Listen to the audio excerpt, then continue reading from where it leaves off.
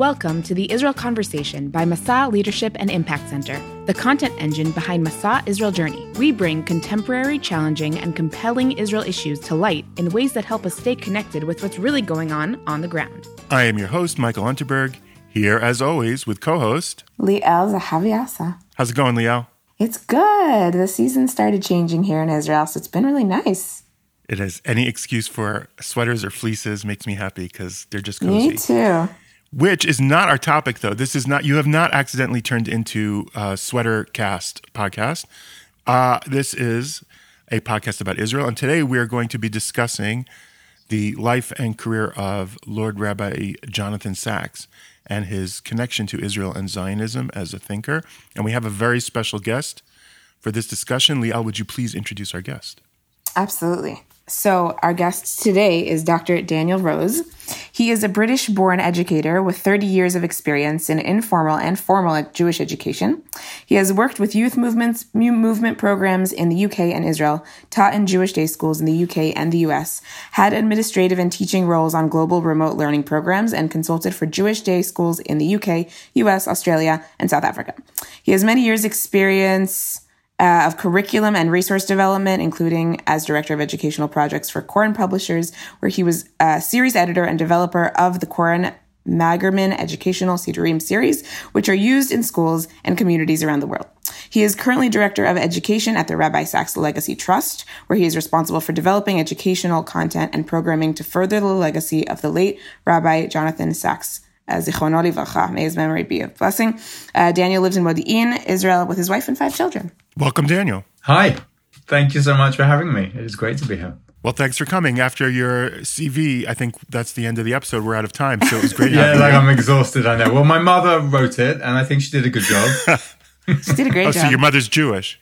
Comprehensive. She is. I'm proud, it seems. Yeah. Well, thank you so much. It's not exactly, but it's around the your site, the anniversary of the passing of. I'm not sure how to refer to him in the podcast in a way that's not going to be too cumbersome. Do we just call him Rabbi Sacks? Is that? So this is such an interesting question because he had many titles, and there's shtick that we all like to quote. That the one he was most. The one that was most dear to him was just Rabbi, as in teacher. So we should call him Rabbi Sacks. He was a Lord. Okay, he sat in the House of Lords, and he was a professor. Mm-hmm. But Rabbi Sacks is the way that, if we're going to be informal. Yeah.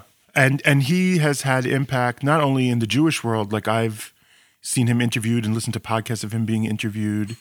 He became sort of a global spokesperson for Judaism more broadly, not only as a Jewish educator, but as sort of a communicator of the Jewish world outward. Is that fair to say? Yeah, absolutely. And that was something very special about him, but also about the way that he managed to communicate the essence of Judaism. He communicated it in a way that was that was easy to understand on many levels. He was a very deep thinker and wrote very complex books, but he also managed to write the same ideas in other forums using other media that meant everyone could access his ideas. Including prime ministers and kings and heirs to throne. He was very close with Prince Charles. In fact, I was lucky enough to be in London last week where there was a memorial lecture called the Sacks Conversation. It's an inaugural annual event. And Tony Blair, the previous Prime Minister of Great Britain, was the keynote speaker, who spoke beautifully about their deep friendship, but also about how Rabbi Sacks' thought influenced him, both in terms of his role as a politician, but also as a religious person. He's a deeply religious Catholic. And it was a very inspiring talk that really reminded us what we've lost. That Rabbi Sacks was on some level chief rabbi to the non-Jewish world. Like he was the ambassador of the Jewish people to the non-Jewish world. Mm-hmm. Yeah. That's a better way to say it. We wanted to talk to you today. Obviously, this is an Israel Issues podcast, and we wanted to talk to you about something that doesn't always leap to the forefront of your thinking when you think of Rabbi Sacks, which is his connection to Israel and his attitude towards Zionism, and in particular, his approach towards religious Zionism.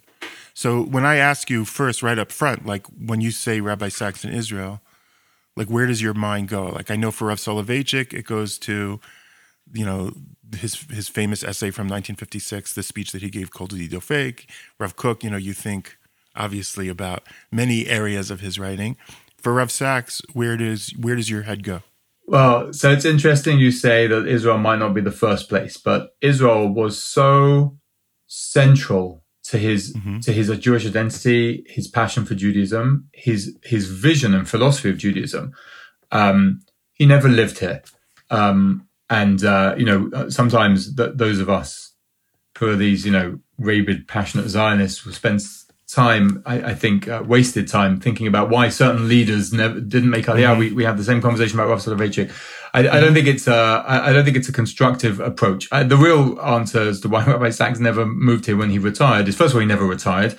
Even when he stopped being chief rabbi, he became this global leader and thinker and traveled the world in terms of that. But his children and grandchildren will live in England. But Israel, when you begin to read both his thoughts, but also his biography, and I don't mean biography as in a book that someone's written on him, but when he narrated his Jewish journey, Israel was always central. He talks about he was a student at Cambridge University. He grew up in a traditional to religious home, but not an obvious breeding ground for a chief rabbi or global Jewish philosopher, but a home that was very, very proudly Jewish. But it wasn't until he was in university, exposed to many broader philosophical ideas from the world of philosophy. He studied philosophy at Cambridge. And then the 6-Day War occurred in 1967. And he talks about the impact that had on him as a Jew. And I've heard many people of that generation talk about how suddenly Jews who may be religious but weren't comfortable wearing a kippah in the streets, suddenly they'd be wearing a kippah in the street. Suddenly... Yeah, my dad told me that. Yeah. In America, the same phenomenon. Yeah. And that summer, 1967... spurned him on a journey the following summer where he actually made a pilgrimage to America to meet the leaders of American Jewry, rabbinic leaders of American Jewry, because he realized that he needed to take his Jewish journey more seriously. And he met with many rabbis there, but the two that stand out that he talks about is Rabbi Soloveitchik and the Lubavitcher Rebbe, Rabbi Menachem Mendel Schneerson. But the only reason I mention that story is because it was really the year before the 6-Day War that really, launched him on this more intensified journey that ultimately, through guidance from those rabbis, especially the Lubavitcher Rebbe, he then realized that he had a role to play in the Jewish people and he was never considering a rabbinic career and that was the turning point. So that's the first thing I would say. The second thing I would say is, and this links back to his role as a kind of someone who rubbed shoulders with prime ministers and presidents, kings, and he sat in the House of Lords. So he was really someone who moved in those circles. And to move in those circles and be outspoken on Israel can be uncomfortable. And you can imagine there are many Jews who I don't want to say hide their commitment to Israel as a state and to the Jewish people, but maybe they don't wear it on their sleeve. And that was not him. He wore his support of Israel and his passion for Israel on his sleeve, and he addressed the House of Lords during one of the conflicts in Gaza. It's hard to remember which one. There've been so many. And we know in Britain a place where support of Israel is not something that's easy to do publicly in the public arena, and he would never ever back down from doing that. So those are the things that my initial kind of response to your question. He was an avowed Zionist. He grew up in Bnei Akiva and was very proud of that and what Bnei Akiva gave him growing up. Bnei Akiva, the religious Zionist youth movement. And also Israel plays a very clear and central role in his thought that I'm sure we'll get onto. I'll pause now to give you a chance to ask another question. Okay. No, I mean, that's what I was most curious about. Like where, and I think that, I think that I agree with you that I don't think it's fruitful for people who've moved to Israel to wonder why people haven't moved to Israel. I also think it's inevitable. Like it's just this psychological place your head goes. The longer you live here, the stranger it feels that other Jews don't live here. But that's of course absurd because most Jews don't live here. So it's a weird psychological loop that immigrants to Israel sometimes have. I guess I'm saying I'm both agreeing with you that I don't think it's super constructive, but I also think it's totally natural. And when it's a leader, there's a kind of, sadness. Like if he had, and obviously I'm not judging anyone's personal decisions, but if he had kept, you're saying he still was sort of chief rabbi to the world. If he had done that from Israel, well, what if? Or what if Rabbi Soloveitchik in 1935 moved to Israel? What would the Jewish world look like? And this is a tension that not just Jewish leaders, but I've had this conversation around, teacher room tables about, well, if we all make Aliyah, who's teaching the thousands, right, if not, the millions of Jews living in the diaspora, who's teaching them? So it's a real, right, it's a values question that's, I don't think right or wrong. I think it's a personal decision that we all have to be respectful of, either way. I agree, and respectful of every person we meet, because being a judge and jury on other human beings is not a smart place to maneuver yourself into being. Yeah. But when it comes to these leaders that we've talked about, and in fact, those three leaders that we've now mentioned a few times, mm-hmm, Rabbi Sachs, Rabbi Soloveitchik, Rabbi Schneerson, they all had such a role to play in the diaspora to mm-hmm, Am Yisrael, which right now, and then it was even more, is 50% in the diaspora. So the question is, Rav Soloveitchik had moved here in 1935, had got the job as Rav Rashi when he interviewed for it, as the chief rabbi of Israel when he interviewed for it.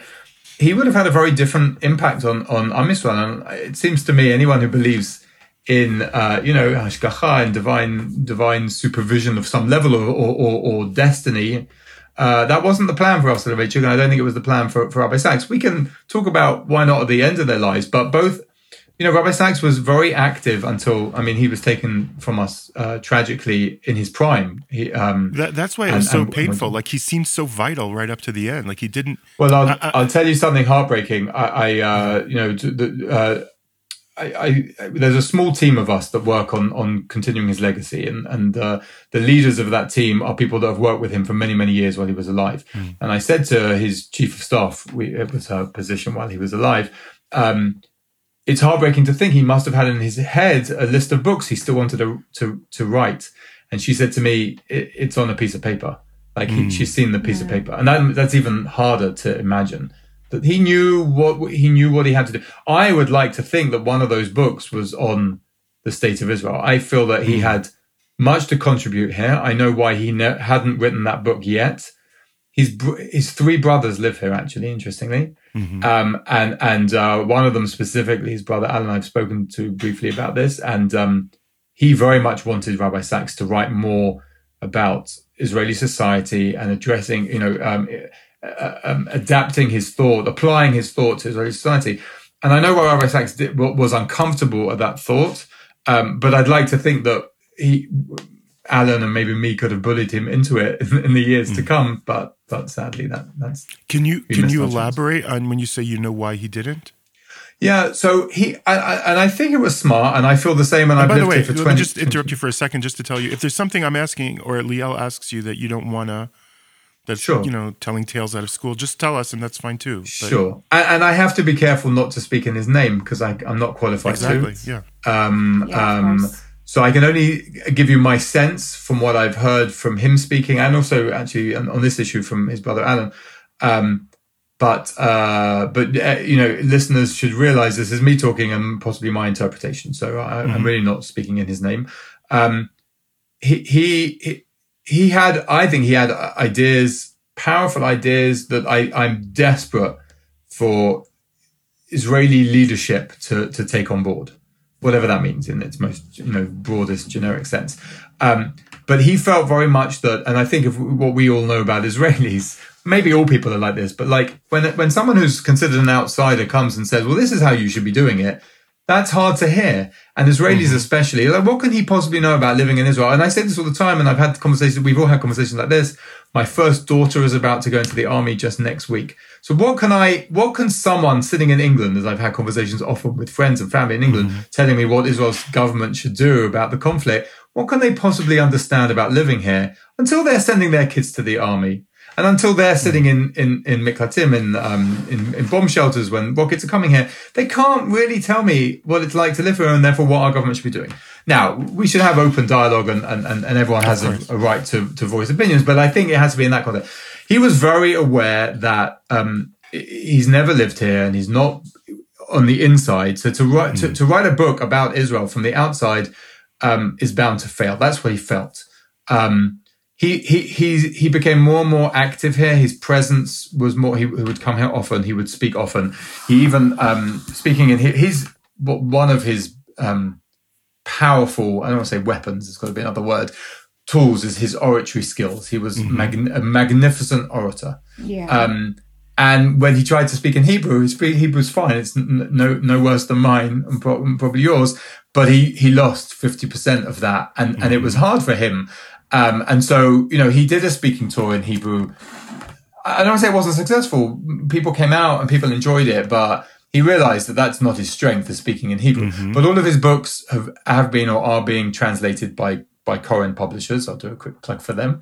And that's very important. And I get tremendous nachat from walking into my Israeli Bet Knesset, my Israeli synagogue, and seeing Israelis reading him in Hebrew.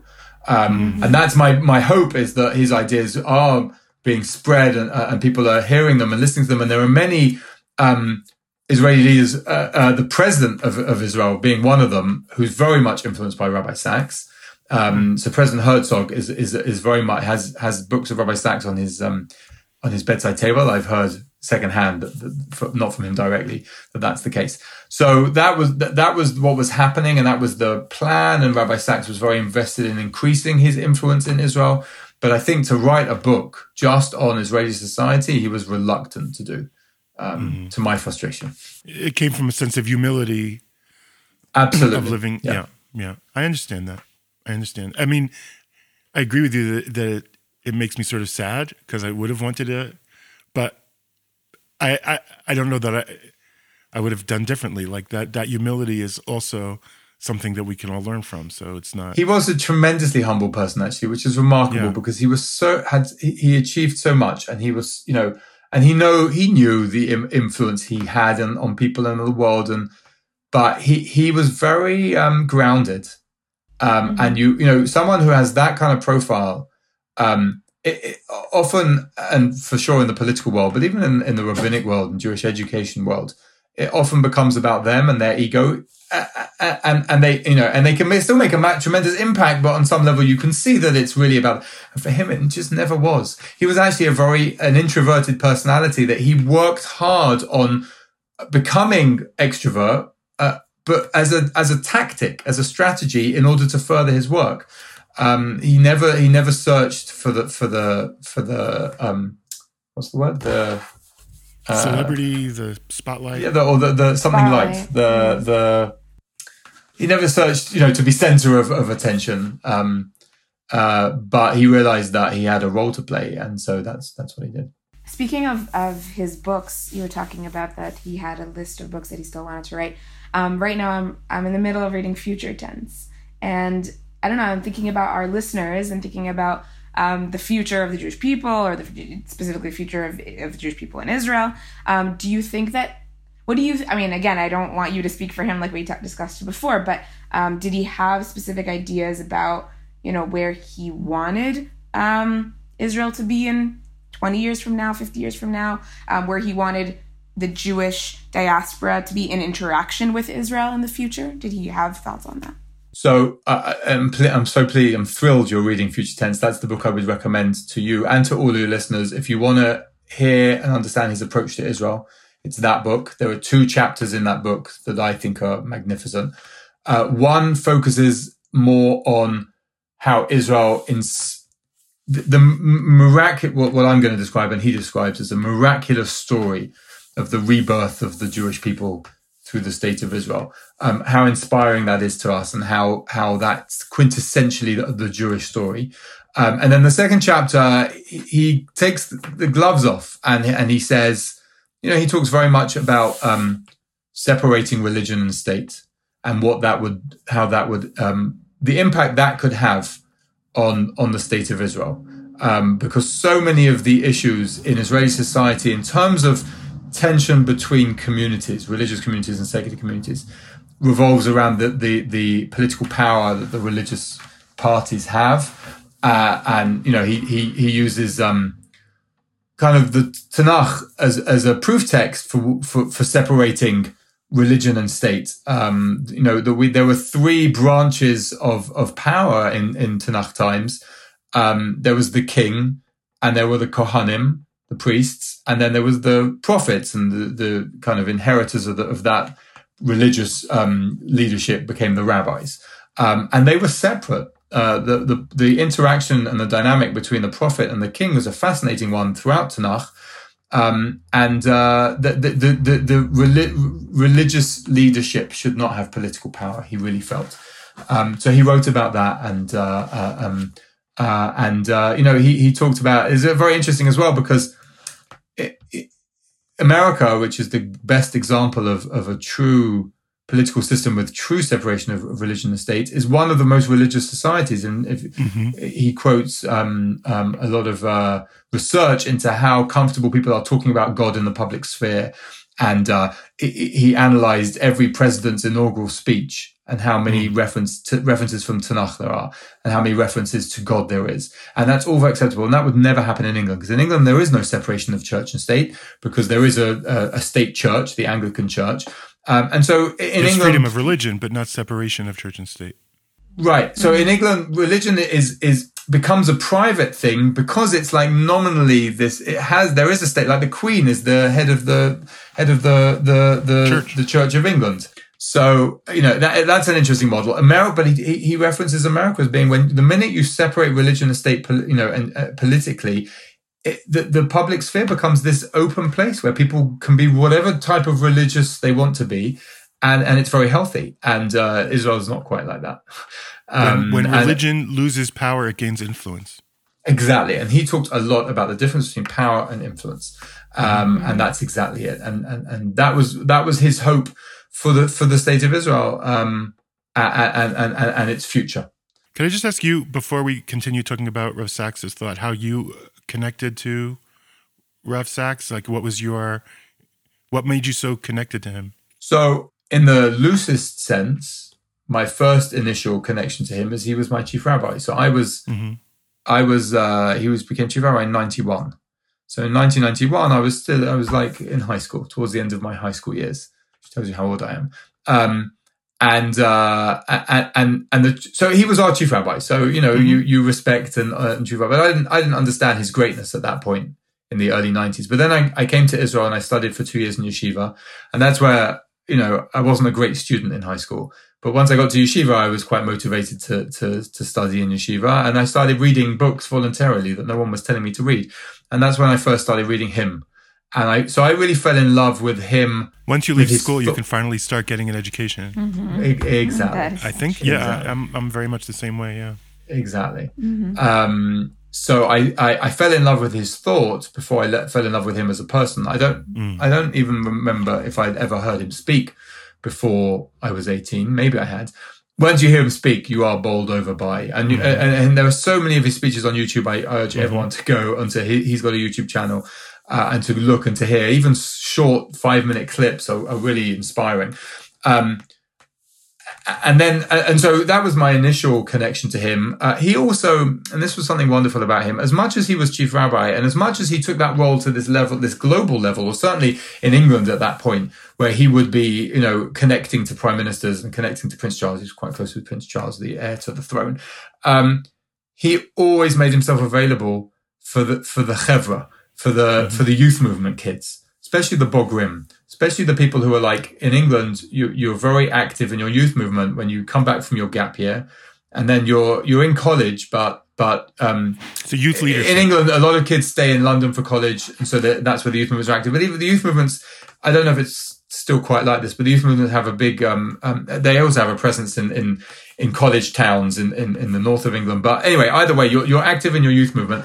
And he was a passionate supporter of youth movements, especially B'nai Akiva, and that was the youth movement that I grew up in, but all the youth movements, because he saw their value in terms of exciting and bringing passion to Jewish kids. So he always made himself available. He would speak at the B'nai Akiva Bai regularly. So we would, see him. And there we're talking about an intimate audience of 50, 20 people in their early 20s, where we got to access him and speak to him and schmooze to him. And it was so inspiring, and it had a big impact on all of us. So that was where my relationship with him grew. He didn't know my name at that point. He probably recognized my face because I became a groupie, as we all did. And also I went into education, and he has always made himself available to educators as a resource. So he would invite Jewish educators to his house for an audience with him and receptions and things like that. And that was wonderful. Then I made Aliyah. So then once I made Aliyah, it became more about it wasn't a personal connection to him, but it was, I was passionate about his thought, and I read everything that he had to say. But then I was lucky enough that he, about 5 or so years ago, he put out a call to Jewish educators of the world. He said, I'm really motivated to be a resource for you, to help you, but I need you to tell me how I can help you. So he put out this call. It was like a short Facebook video. So I happen to know the people working in his office. One was the sister-in-law of a close friend of mine growing up, and the other was my previous chanech from B'nai Akiva, my camper. Camper, yeah, it's not really camper. Yeah, anyway, my camper from B'nai Akiva. And so I reached out to them. I said, look, I've got ideas, because I was desperate to have the opportunity to help take his ideas, which some of his books are really complex philosophical kind of tractates, but take them and adapt them for high school kids and for junior high kids, for middle school kids. I felt that it could, because the ideas are simple and elegant, even if complex. And I basically talked my way into, I was like, this is what I think you should do, and I think I know the man for the job. And thank God I got that job, and we did a few projects together since that, doing exactly that, adapting his ideas, creating content that was useful for educators and readable for middle school and high school kids, and for families around the Shabbat table. And so I've had the bracha and the honor to work with him over the last few years of his life, and then when he died, we all kind of focused on building his legacy. And so that's really what I'm busy doing now. Now, there's a difference, I think, between being a Zionist who is religious and a religious Zionist. In other words, if a person is observant in their own way, whatever the way that is, of fulfilling Jewish ritual, and they support the state of Israel, so then they're a religious Jew who's, at least in the broad sense, a Zionist. But I would argue that a religious Zionist is somebody who, that's not separate from their religiosity, that the state of Israel is seen as a manifestation of prophecies, from ancient times, and that the work that Zionists do in building the state is a fulfillment of God's mission for the Jewish people, things like that, where it becomes, where the ideas are so integrated that they're no longer two separate parts of their Jewish identity. It's one part of their Jewish identity. And I'm assuming, like any other distinction, there's a spectrum of different ways to do that and overlap that. Where would you put Rabbi Sachs in that framing? Certainly a religious Jew, certainly a Zionist. Yeah, he's definitely Zionist and definitely religious. So your definition of religious Zionism is interesting, and it's this is a complex conversation that you could argue a different one also. I'm not. Well, so religious Zionism is also, as you well know, a political movement. So he was never involved with religious Zionism as a political movement, and he never, he never came to Israel to be involved in the religious Zionist world here. I would argue that there are political actors who do what they do in the name of religious Zionism, but I think that religious Zionism is something bigger than that. See, the trouble is there are some people that feel that if you're not involved in religious, in the kind of political sphere of religious Zionism, you're not a true religious Zionist. Well, Rav Kook that's said not that, what I believe in. Rav Kook said religious Zionist leadership should stay out of all politics. So it's funny that there are religious Zionist leaders today absolutely. who disagree. And that, I mean, yeah. No, absolutely. It's complicated. Look, absolutely. And listen, we're talking in an era where there is a party in the Knesset, in the Israeli parliament, which it fights against gay rights, which fights to alienate Israeli Arab citizens from, their civil and political rights based on their ethnicity. That this week, the leader of the party told an Arab fellow parliamentarian, you're only here because Ben Gurion didn't finish the job, which is classic anti-Semitic language he's using against Arabs. So the topic of the political wing of the religious Zionist world is fraught with complexity and, for many of us, deep disappointment and I would even say shame. Yeah, and because of that, I think the religious Zionist world is in tremendous crisis because as that party moves further to the right, and then our prime minister, who on some level is the head of a religious Zionist party or was a religious Zionist party, has moved it away from, whatever direction he's moved it in. And so I think a lot of religious Zionists feel unrepresented in the government. Anyway, I think according to what your definition of religious Zionism, which wasn't this more political definition, I think that Rabbi Sachs would definitely describe him as a religious Zionist. I think that he felt that the narrative of the modern state of Israel is one that he sees God at every turn and on every page.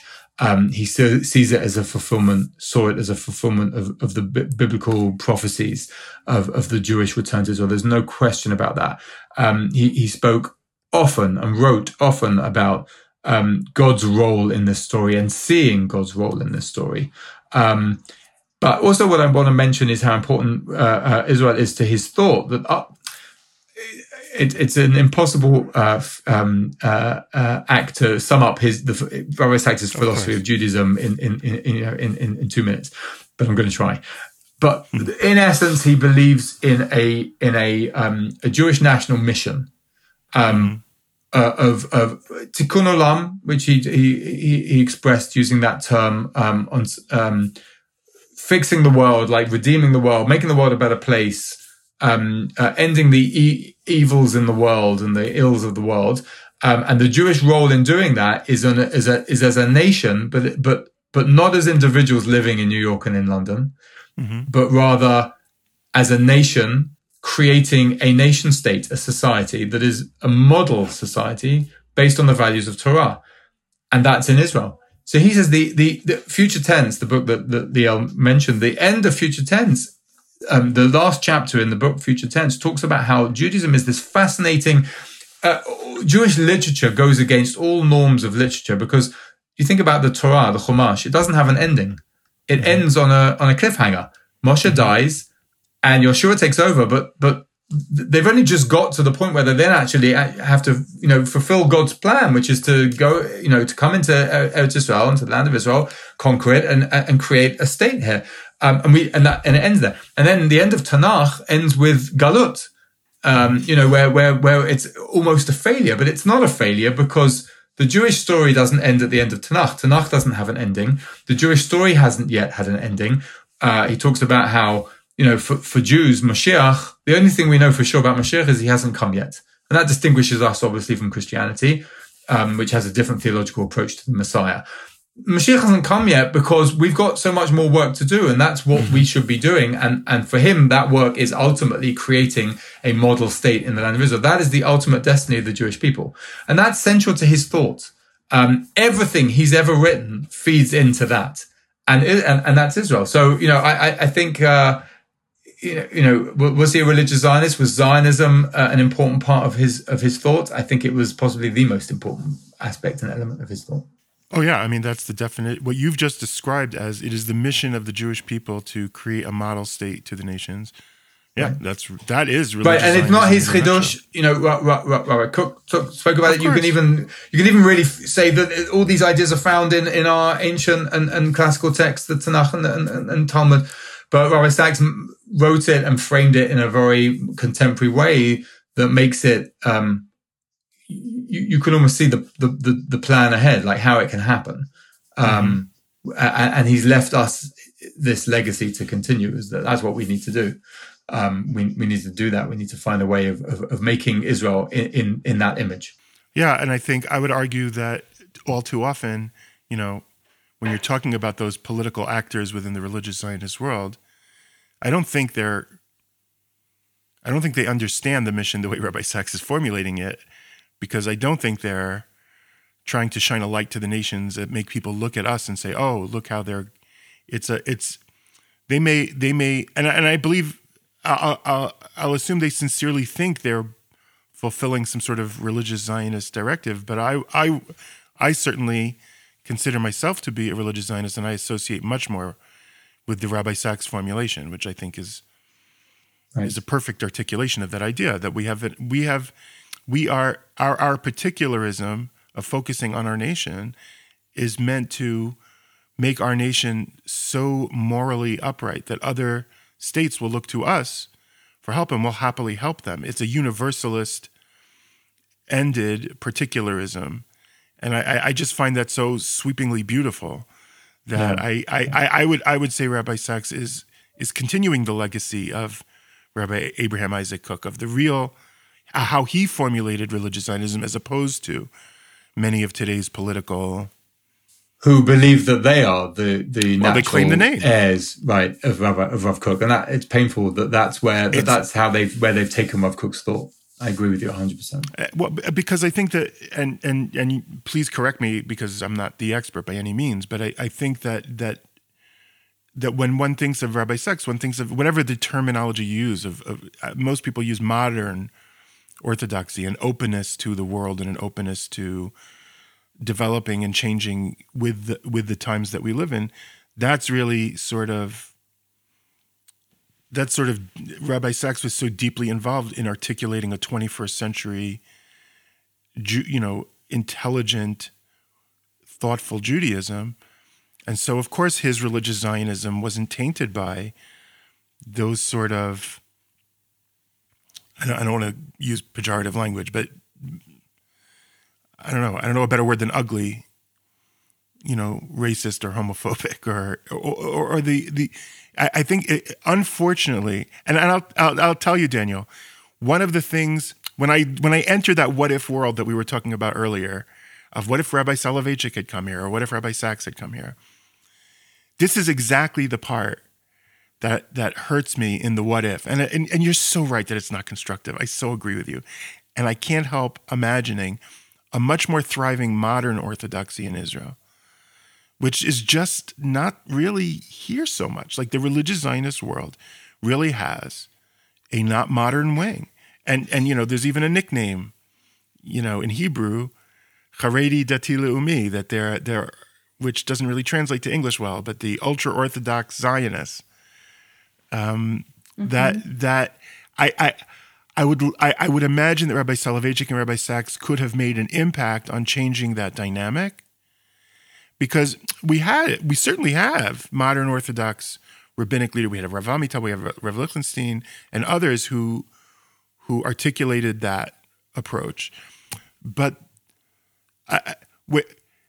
there is something still to the personal charisma of certain people who impact beyond their ideas by their personas, and I know, and sometimes that can be a creepy thing. But with certain great leaders, men and women, I think it's a good thing. Like when the force of who they are comes through, that they're genuine. It impacts us in ways that it's hard to explain to people who haven't. Like when you say watch him on YouTube, I've seen him on YouTube, and it's an amazing experience. And I just imagine being in the room is a whole other level of. So to me, that's the tragedy, that Israel still needs that kind of integration of modernity and sophisticated philosophical thinking with religiosity that does exist in the States, it does exist in England, it does exist here. But that's my always what if. What if they had been here? Would it have radiated more powerfully in this culture, which then would have enlightened the diaspora Jewish community as well? That's my... I agree with you 100%. My only hope, to give us some hope, and Rabbi Sachs always contrasted hope and optimism. Optimism is a passive trait where you sit back and you're like, I'm optimistic, but it's like someone else. I'm optimistic that like you can be an optimistic sports fan. I'm not an optimistic sports fan, but you can be. One can be. On the team, but you're passive because you can't influence your team. If I could, things may be different. He talked about hope. Hope is something that's more active because you have hope, and then you have to work hard to achieve that. So my hope for us in terms of this conversation is I'm having more and more conversations with Israelis, because I feel that there's, on some level, even though we've been here 20, 30 years, whatever it is, maybe we're still outsiders. Maybe the people that you're talking about, I mean, Rav Amital was, he wasn't Anglo. Well, he was an immigrant from the. But he was an immigrant, and Rav Lichtenstein was an American immigrant, and so many of the people that I feel get it. They're not born Israelis, but there are born Israelis. Rav Lau. You do have people who are educated by Rav Amital and Rav Lichtenstein. Absolutely, and there are people who are connected to Rabbi Sachs's thought, and we're now.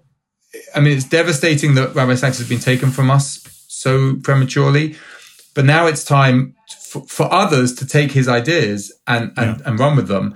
And if there are enough Israeli thinkers who want to do that, then Rabbi Sachs has left this legacy that others will continue. The rabbi you mentioned, Rabbi Benny Lau, is for sure a tremendous supporter of Sachs and really is someone that can. Yeah. What's amazing is that some of these books become bestsellers in the Israeli marketplace, not just among the religious, but they connect to the broader Israeli culture who want to understand. Yeah, there's a thirst for, and look, and the truth is, I think I have a theory that on any topic you have experts. But the ability you were talking about when we started, about his ability to articulate in a way that's comprehensible to the layperson, that's rare. But pretty much in any field you have that. And I'll bet you're right. I never thought of it before. That part of that ability depends on a cultural shared frame of reference. Right. So that makes a lot of sense that somebody like Rav Lau or Rav Shirlau can speak to their fellow Sabras in a way. If you actually read his books, as Americans or originally Americans, it might be that you gloss over. There are a lot of subtle references that only British people will pick up. But Rabbi Sachs was also very focused on America and loved America and was inspired by America and American society. I mean, he worked in and so there's a lot of that in those books as well. But not the same when it comes to that Israeli kind of sociologically, those references, those subtleties. We need someone else to adapt, and hopefully there will be. Hopefully now that there will be this next generation of young thinkers and authors that will take his ideas and really apply them in Israel. Can you tell us a little bit about your work right now in keeping the legacy alive and the projects you're working on? Absolutely. So we're kind of in, there are like stages to it. And although we've got big dreams and big ideas that are going to cost big money, so if there's anyone particularly philanthropic that's listening and would like to support our work, just be in touch. But right now we're focusing very much on curating the tremendous content that he left behind us. So he wrote books and they're all published and that's great. But there is so much other material, videos and audio files and writings that have not been published yet that are, so we're finding new material and kind of organizing the material that's out there.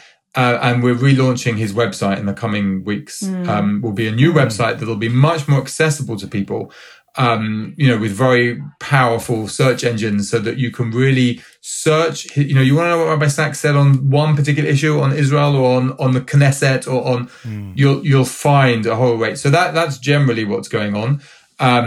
I specifically am involved in kind of curating the content for younger audiences, for like high schools and middle schools and families, so that there'll be lots and lots of resources in kind of bite-sized form, but all connected and presented in a way that's useful, so that educators, because we're desperate for Jewish educators the world over and across the religious spectrum as well, which is, I started my work in the weeks after his death by putting out like a questionnaire to as many Jewish educators as I could reach. And the numbers of people from outside of the Orthodox community that were passionate about his ideas and wanted help and had ideas on how we can help them was amazing. It was so invigorating to see that. So that's what I'm busy doing. I'm busy. It's the brilliance is his. I just try and package it nicely. Yeah. For high school educators, and day school educators, but also with other educators beyond the day school as well. Well, I think that's what we all do. All of us educators is we're taking things that are complex and we're making it accessible and showing the relevance to younger people who are entering into that world. That's the gig. Mm-hmm. Yeah, and that's why we love it. It's just things that are so meaningful to us. We help get across to other people who hadn't accessed it, but then it leads them to. I almost feel like for somebody, there are people who are so big. You almost need, like, to me, like the model is if you've ever like been to the Begin Center, where you walk through his biography, but also encounter his ideas. Like, I think they did such a magnificent job of somebody who's that big a figure, and it also comes across. Like, I know many of the, like a few of the different people who've run the institution were people who would never have voted for Begin, but they connect to him in that broader sense. So he was obviously a very divisive figure in some ways, and Rabbi Sacks is such a uniting figure. Mm-hmm. But maybe one day there'll be some place where that experience of walking into somebody's life. I know that's... Well, so those are the kind of fantasy dream projects that I really hope one day will come about. I mean, I'd love for there to be an institution, and it won't be, and it can't be in England. I mean, I apologize. I'm very proud to come from the English Jewish community, but that's a small community. This place needs to be in Israel. This institution, whatever it might be, that tells his story, but is also a space for people, exactly as we were talking, for people to come together over his ideas and then to develop them and to run with them. So that's what I hope, either here or America or both. This is what I hope will ultimately. But I'm very good at spending other people's money on educational projects. I'm not very good at creating that money. So I think it's okay to have dreams, and then work towards them. That's the hope you were talking about earlier. That it's okay to live in hope. Sure. That because and I mean that I can't think of a bigger compliment as somebody to learn from, is that he will articulate things that you just knew, you already knew was true but now the articulation makes it so much more powerful to me.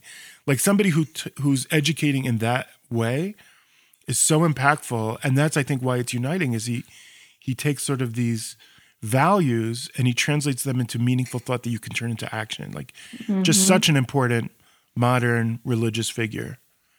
Yeah, I agree 100%.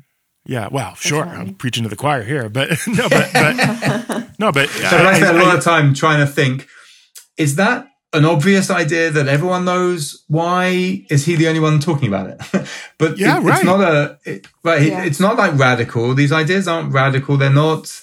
He's not taking Judaism anywhere. I don't think there's anything that he would say that anyone across the religious spectrum would be uncomfortable with, which is partly why he is such a unifying character, because secular Jews and Reform Jews and Haredi Jews can unite over his ideas. Now, plenty of people have criticisms of him and arguments with, and that's fine. And he embraced that and welcomed that. But in essence, he's just articulating a Judaism. I call it big picture Judaism because I grew up in day school system where I spent a lot of time learning about the minutiae of Judaism, whether it be halakha, whether it be the way we analyze text. And there's beauty in that and importance in that. But sometimes you forget to teach the kids what the big picture is. And he, I think, was just champion of about this, that we spend so much time focusing on the leaves, and each leaf is precious and beautiful and needs its attention, that we forget to take that step back to the forest. And I think plugging into that is so, and that's sort of, I do think, for me anyway, that's the legacy I take away. So obviously we appreciate the work that you do, but just more selfishly, we appreciate you for giving us this time today to reflect on, and in listening around and looking around, I don't think so many people are talking about his reflections on Israel in particular. And so for me, this was a very helpful, focusing conversation in terms of,